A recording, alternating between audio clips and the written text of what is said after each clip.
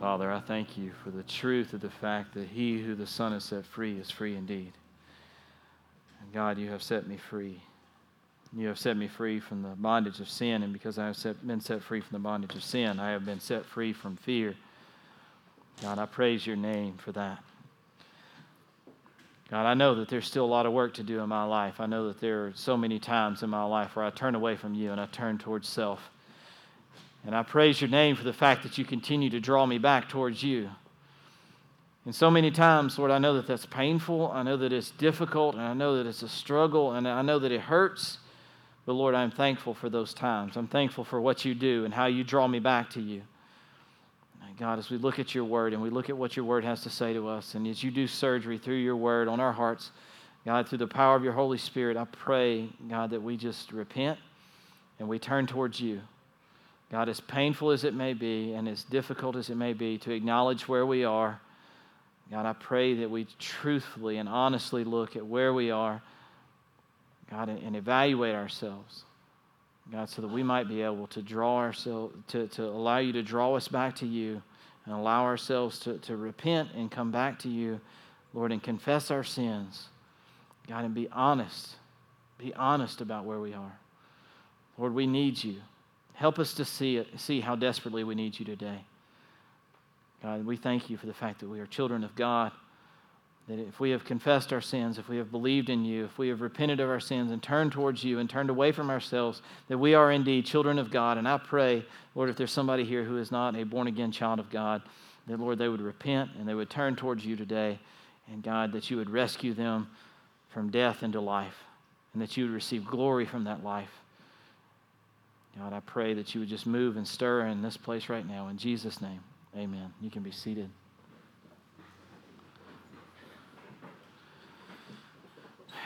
So, we've been in the book of Nehemiah for the past several weeks, and we'll be there again today. We were in chapter 8 last week. We've gotten past the point where Nehemiah and the Israelites are rebuilding the wall. And, you know, the whole story so far to this point was about rebuilding the wall and the fact that it represented the fact that the children of Israel had rebelled against God and they were doing their own thing, and they had gotten booted out of Israel. They were the homeland. They were taken into captivity by the Babylonians, and it was about their disobedience. And the fact that the walls in Jerusalem were torn down was representative of the fact that they had been disobedient to God. And that's what it showed. And Nehemiah, if you remember back in chapter 1, the reason Nehemiah was so broken is not because the stinking walls are torn down. That's not that big of a deal. It's the fact that it represented that the people of God had been disobedient to God, that they had disobeyed God, that they had gotten away from God. And Nehemiah cried for days as a result of what it represented, not the fact that there was a bunch of rubble. That was not the big deal. You know, it was just what it said about the people of Israel. So he goes back and they rebuild the walls and things are pretty good, but God still has a work to do in the people's life. And God still has a work to do in our life, right? If you think that you finally arrived in your relationship with God, that you've got it all figured out and that things are good and that man, you're right where you need to be, then let me tell you something, you're dead wrong. You're dead wrong. If you think that you've got it all figured out, let me tell you something, man. Your eyes are closed. You got the blinders on. You're not paying attention to. You're not paying attention to where you really are. That's just the way that it is. You're not being honest with yourself, or you don't even know who God is. One of the two things is true. I know that's hard to hear, but it's really true. In Nehemiah chapter 8, this is what we see. So they're doing well. You know, the wall's been rebuilt and they're doing great. And they finally say, well, what do we need to do now? Okay, well, Ezra, bring out the book. So they bring out the book of the law and they start reading from it. And the people stand in reverence to God's word, and they're in awe of God's word, and they're blown away by it. And then they start weeping, and they're just upset by it. And the leaders, I tell them, just hang on, man. This is good news. This is not just bad stuff. I know that it's breaking you, but there's good news here. And then they figure out that the Festival of Shelters is something they were supposed to be doing. So you know what they do once they read this? Once they figure out the festival of the shelters is what they're supposed to be doing, you know what they do? They start getting some leaves together. They go get some palm branches and they start camping out because they figure out that this is what the Word of God says and we're supposed to be doing it, but we hadn't been doing it in a while, so this is what we should do. So they just do it. They didn't form a committee. They didn't take a vote. They just did it. They said, this is what God's Word said. Let's just do that. Now, it's unfortunate today that there's a lot of churches not just doing what God's Word says. You know why? You know why? It's because it's kind of hard. There's some stuff in there that's just like, it's kind of difficult and it requires some effort. See, I think that the American church in particular, the modern American church kind of drives me stinking nuts, if you want to be honest. Because it is kind of cowered down to the American culture, the modern American culture, which is we're pretty stinking lazy around here. I don't know if you've noticed that or not. But we kind of have this entitlement attitude, which is that everybody's supposed to take care of us, and I'm entitled to this, and I'm entitled to that, and I don't really have to earn anything. It's just give me this, give me that. And we don't really think that we should have to work hard or, whatever. It's just like we're entitled to it. And it kind of drives me crazy because the church, it feels like that it kind of has to go along with that. And I think that the church has gotten to the point where they want to do less and less. I don't want to be that kind of church. I won't be the pastor of that kind of church. I'll go and I'll meet in a parking lot somewhere and I'll just have 3 or 4 people where we actually do some stuff. Because I won't be a part of a group of people that don't want to do anything. God's Word tells us to do something. Let's just go do it. We don't have to form a committee. We don't have to take a vote. Let's just do it. Amen. Amen. Will it be hard? Yes, it will be hard. Will it require some effort? Yes, it will require some effort. Will you be tired? Yes, you will be tired. Will you want to give up at some point in time? Yes, you will want to give up at some point in time. Is that an excuse for you not to do it? No, it's not. Is that an excuse for you to say, well, I don't want to be a part of a church like that? No. Why? Why do we have this idea in our minds that we're not supposed to do anything hard? I don't get it. Why is lazy become acceptable? Especially in the context of the church. We call ourselves Christians, right? Christian, that means Christ-like. Christ-like. To be like Christ. Did Christ do anything hard? Did Jesus work hard? Everything he did was hard, man. He didn't do anything easy. He didn't know what he was going to eat. He didn't know where he was going to lay down at night. He had friends that all they did was turn their backs on him. He had 12 guys that he thought was close to him. One of them hated him. He did hard stuff. And we think that it's supposed to be easy. I don't get it. I'm so sick and tired of people saying that it's or thinking that it's supposed to be easy. And we think, man, all I got to do is come to church on Sundays. If I come to church for an hour and a half on Sundays, Jesus has got to be like, man, you rock. You are the stuff, man. You, out of the whole week, you know what you did? An hour and a half. You gave me an hour and a half. Man, you killed it this week. You are the man. I cannot believe how sacrificial your heart is. An hour and a half out of the whole week. You gave that to me. You're the stuff, man. That must have been hard to get up and be there for an 11 o'clock service. You did that for me? Wow.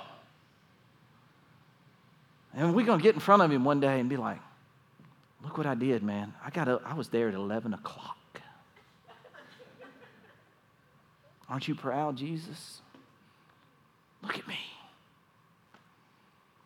Some of us can't even do that. So it's a struggle like once a month, you know. I'm like, Yeah.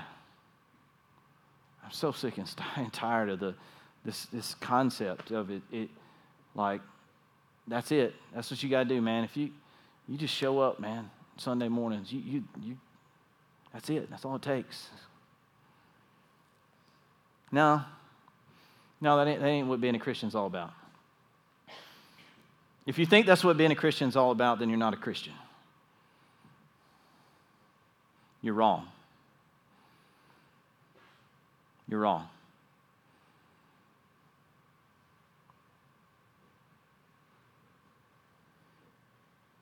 Here we see in Nehemiah chapter 9, we see these guys doing some hard stuff, and they do some hard stuff because it's required, because that's what this book talks about, and it talks about this. There's a constant theme that's in this book, and you might have seen it before. It's called confessing sin and repenting of sin. You may have heard of it before. It's very, very prevalent in this book that we read all the time. And you know what? There's a lot of people that don't do it.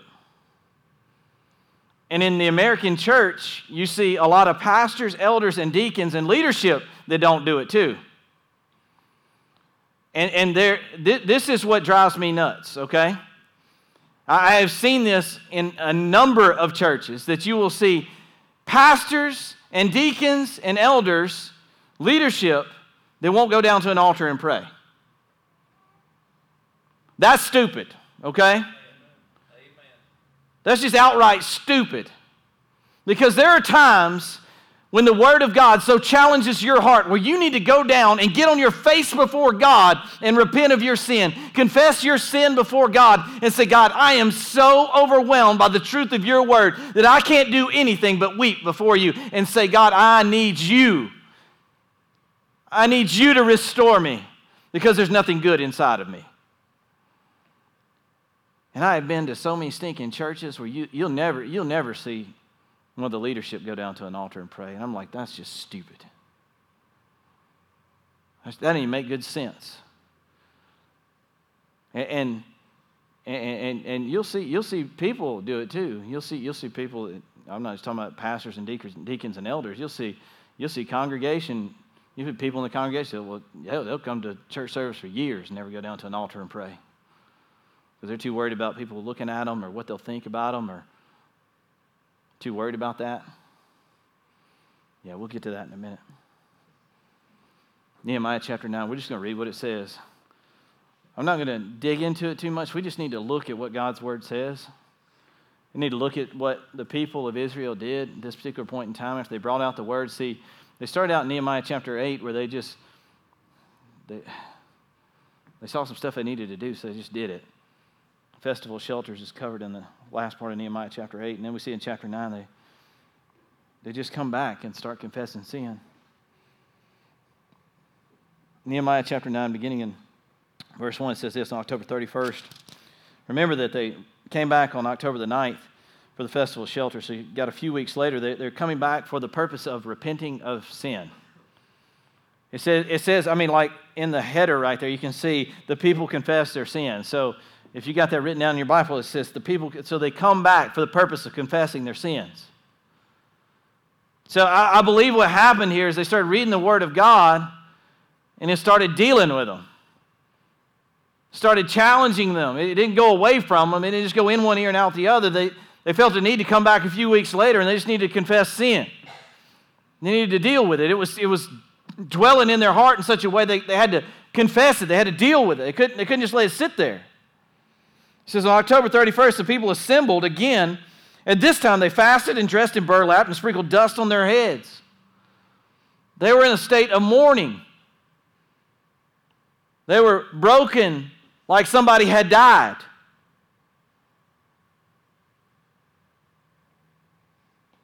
Those of Israelite descent separated themselves from all the foreigners as they confessed their own sins and the sins of their ancestors. They remained standing in place for 3 hours. Stood up for 3 hours while the book of the law of the Lord their God was read aloud to them. Then for 3 more hours, this is how serious it was to them. For 3 hours they stood there, listened to the word of God. Then for 3 more hours they confessed their sins and worshiped the Lord their God. And we think an hour and a half, man, And I have to stand for like 10 minutes while we do worship. They listened to the word for an hour, for 3 hours, and then for 3 more hours they worshiped and confessed their sins. And then he gives a list of some Levites that are there, and they're participating, and they're praying this, and this is what they pray. Beginning of verse 5 says, listen to how they prayed. I want you to think about them praying this. And I'm not going to go into a lot of detail about this, but I just want to kind of read this to you in its entirety so you can kind of listen to it and listen to what they're saying and listen to how they're talking to God. It says, may your glorious name be praised. May it be exalted above all blessing and praise. You alone are Lord. You made the skies and the heavens and all the stars. You made the earth and the seas and everything in them. You preserved them all, and the angels in heaven worship you. You are the Lord God whom you chose Abram and brought him from Ur the Chaldeans and renamed him Abraham. When you proved himself faithful, you made him a covenant with him to give him and his descendants the land of the Canaanites, Hittites, Amorites, Perizzites, Jebusites, Gerasites, and you have done what you have promised. For you are always true to your word. You saw the misery of your ancestors in Egypt, and you heard their cries beside the Red Sea. You displayed miraculous signs and wonders against Pharaoh, his officials, and all the people, and all of his people, for you knew how arrogantly they were treating our ancestors. You have a glorious reputation that has never been forgotten. You divided the sea for your peoples so they could walk through on dry land. Then you hurled their enemies into the depths of the sea. They sank like stones beneath the mighty waters. You led our ancestors by a pillar of cloud during the day and a pillar of fire at night so that they could find their way. You came down at Mount Sinai and spoke to them from heaven. You gave them the regulations and instructions that were just and decrees and commands that were good. And you instructed them concerning the holy Sabbath. And you commanded them through Moses, your servant, to obey your commands and decrees and instructions. You gave them bread from heaven when they were hungry and water from the rock when they were thirsty. You commanded them to go and take possession of the land you had sworn to give them. So over and over again, what you see here is you see who God is, right? You see the provision of God over and over again. You know what should drive us to repentance? You know what should drive us to confess our sins before God? It should be the provision of God in our lives, how God continues to be there for us, all the things that God has provided for us. You think over and over and over again, the fact that God has given us the very breath in our lungs. The fact that when we're hungry, He gives us food. The fact that when we're thirsty, He gives us something to drink. You see, our problem is, especially in this culture, is that we think that we provide those things. We think it's because of my job that I work hard at, that's the reason I've got those things. Who gave you that job? And you say, well, I got that job because I work hard. I've got the ability to work hard because I got a body that's physically able to work hard. Who gave you that body so that you're able to work hard? Was it you? Did you make that body so that you can work hard? Was that you that did that? Can you go and you make your body again? See, we fail to recognize the provision of God and the fact that God's the one that provided it. We have this selfish desire to think in our minds that we have somehow done it. And that's where we get off course. You see, what the first place they started here was acknowledging who God is and what He has done. Over and over again, they talked about, look, God chose Abraham to have a covenant with Him. To say, I'm going to be your God and you be my people, and I'm going to provide for you a land. I'm going to take care of you. And when those people had rebelled against God and they were taken out into Egypt, and we saw how the Egyptians had treated them poorly and what had happened there, and the fact that they were brought out, and when the Egyptians had chased them and they were on the banks of the Red Sea crying out to God, and God let them walk through on dry land and all of those things, and God provided for them time and time again.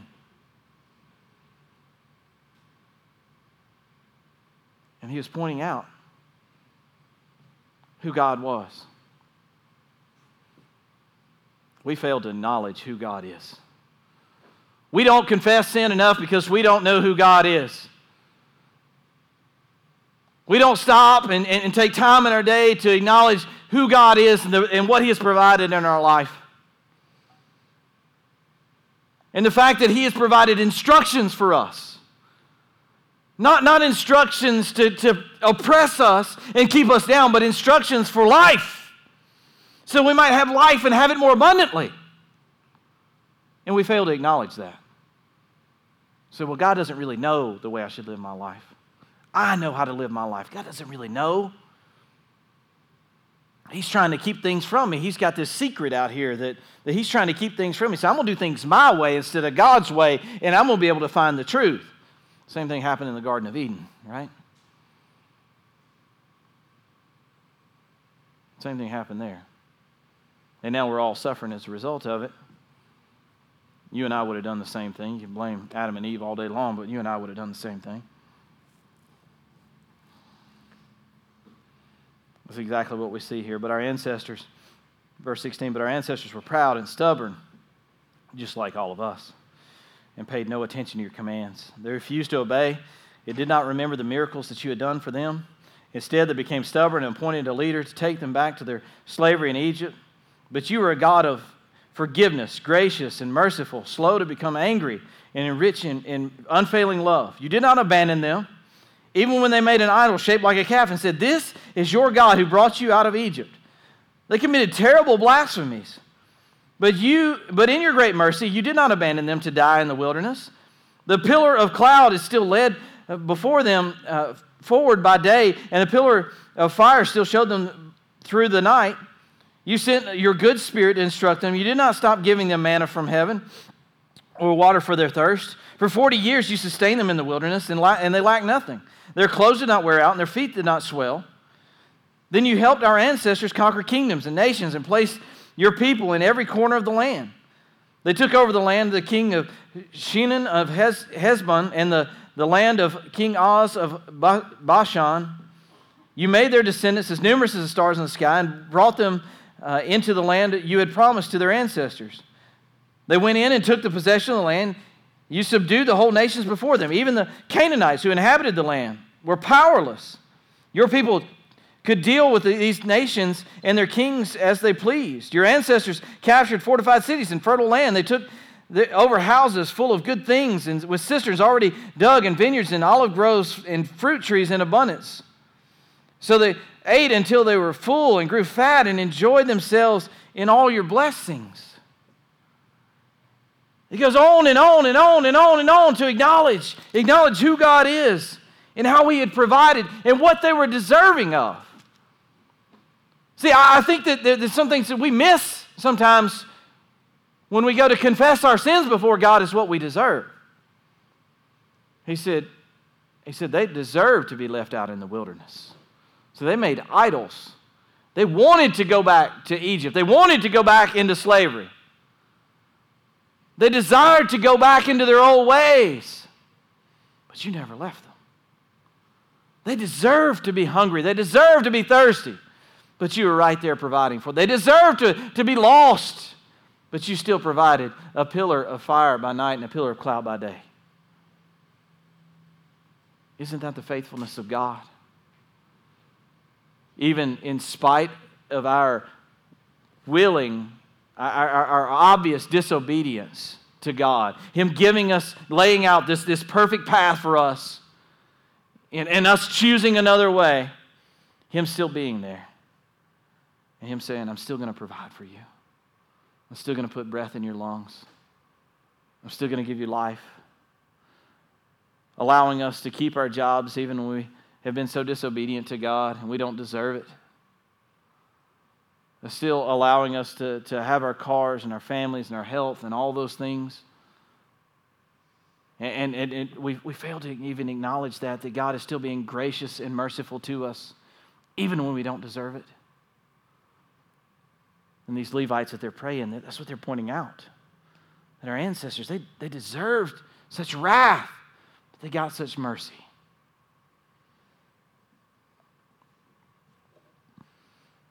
But despite all this, they were disobedient and rebelled against you. They turned their backs on your law. They killed your prophets who warned them to return to you, and they committed terrible blasphemies.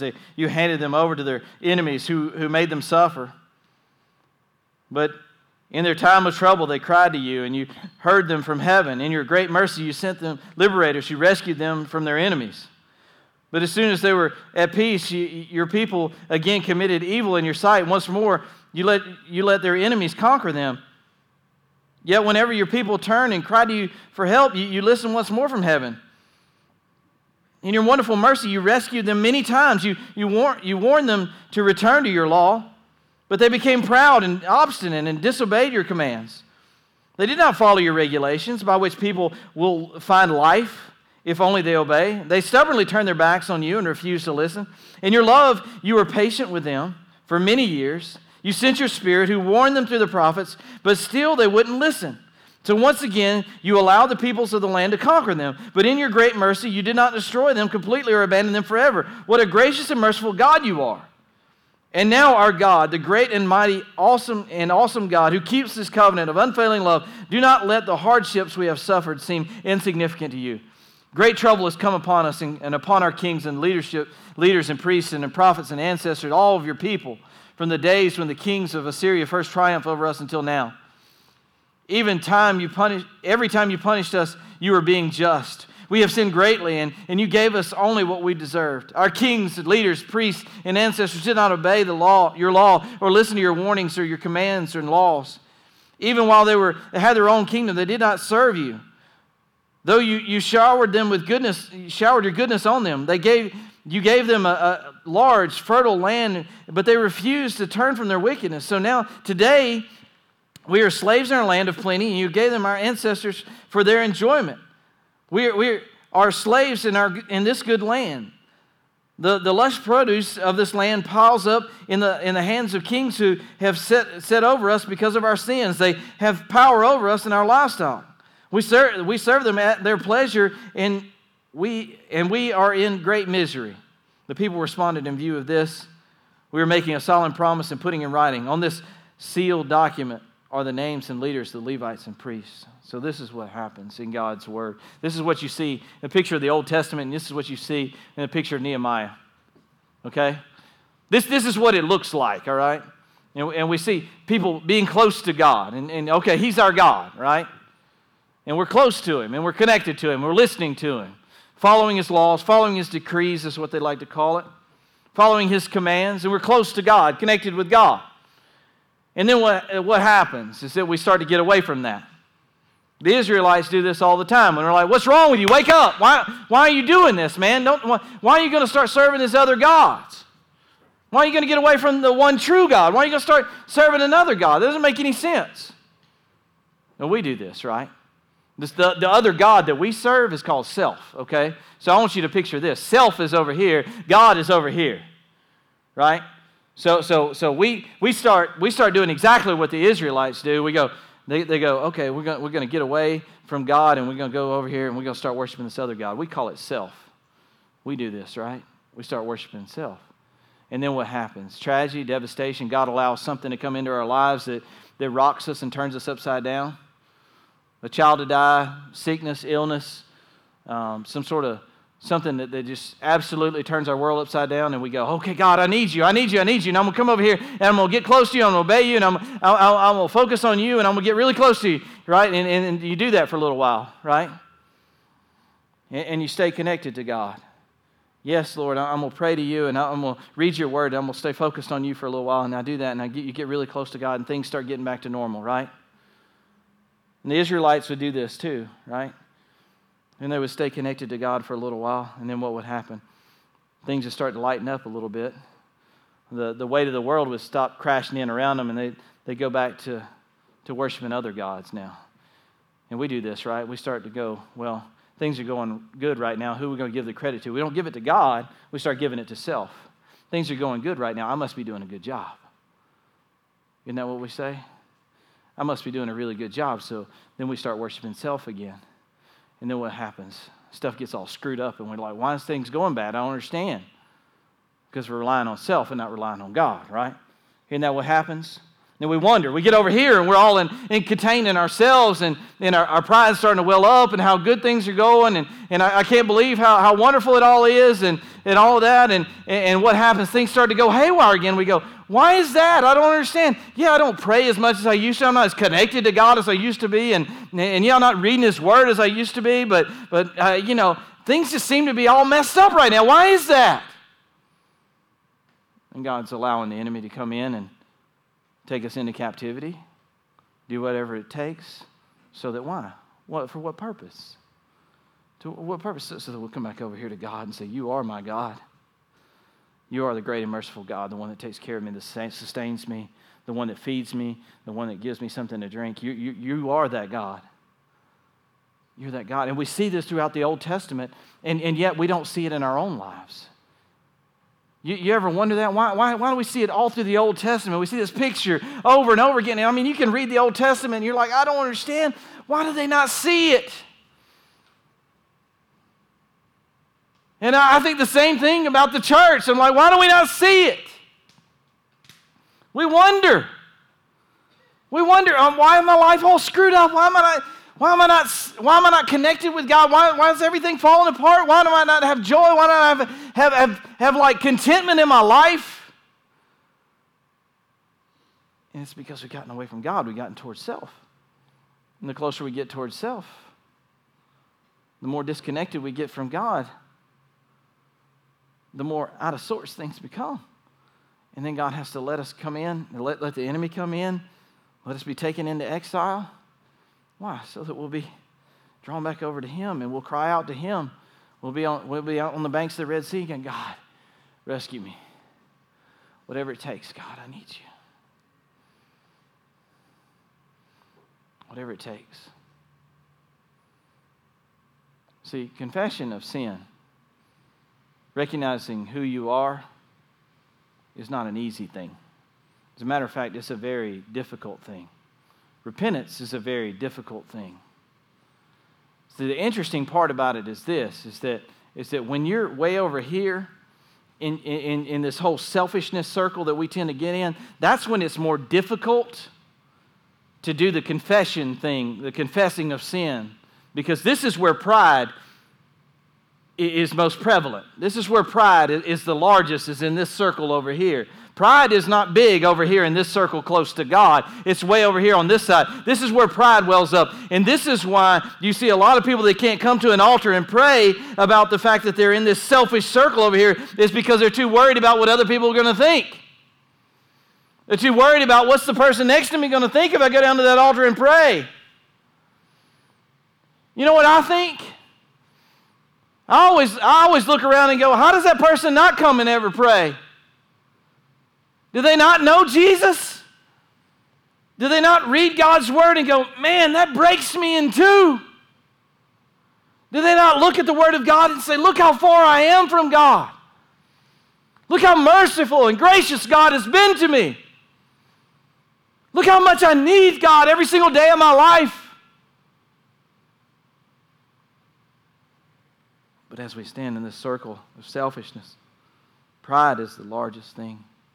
Pride wells up, separates us from God. Separates us from God. Repentance is this thing that runs through and through in the Bible. You see, here's the truth. You want to know something about this church and every single person in this church? We are all messed up. Every single one of us is messed up.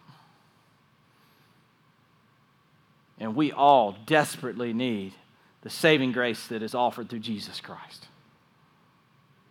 And we all desperately need to come and ask for the forgiveness of the Father. And we all have sin in our life that separates us from God. And we all need to confess that before God. Why? For the purpose of tearing down that selfish, prideful wall so that we can come back towards God to tell Him how desperately we need Him. That's the reason. It's about staying connected. It's about staying connected. But yet, we got this idea that all I got to do to stay connected to God, come for an hour and a half on Sunday. And that's it. I challenge you. It ain't that easy. Jesus, He never dealt with the external. He always dealt with the internal. And if Jesus was standing here today, you know, he would tell you, he'd ask you, how's your heart? Amen. How's your heart? I'm not speaking, I have no authority whatsoever. But Jesus Christ has all the authority of heaven and earth, and he would say, how's your heart? Let me pray. Father, we're all messed up, and we all need you. So we're just going to come and pray and ask you to forgive us. We're going to repent of our sins and ask you to draw us back to you. God, we know that your way is the right way. And God, we've rebelled against you over and over again. Not on accident, but willingly, purposely disobeyed you. And God, we need your forgiveness, and we need to be close to you. God, we're just going to do our best to repent of our sins, confess them before you, and be close to you. God, crush our pride,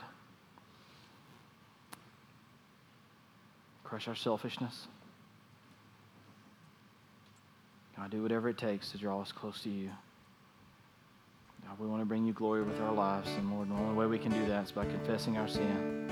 The message of repentance is one that penetrates this word through and through. So, Lord, may we do the hard things of this word. May we be people that confess our sins before you. May you use that to revive your people and restore them. And you receive glory from that. God, this is your time. May you receive glory now. In Jesus' name, amen. Everyone stand.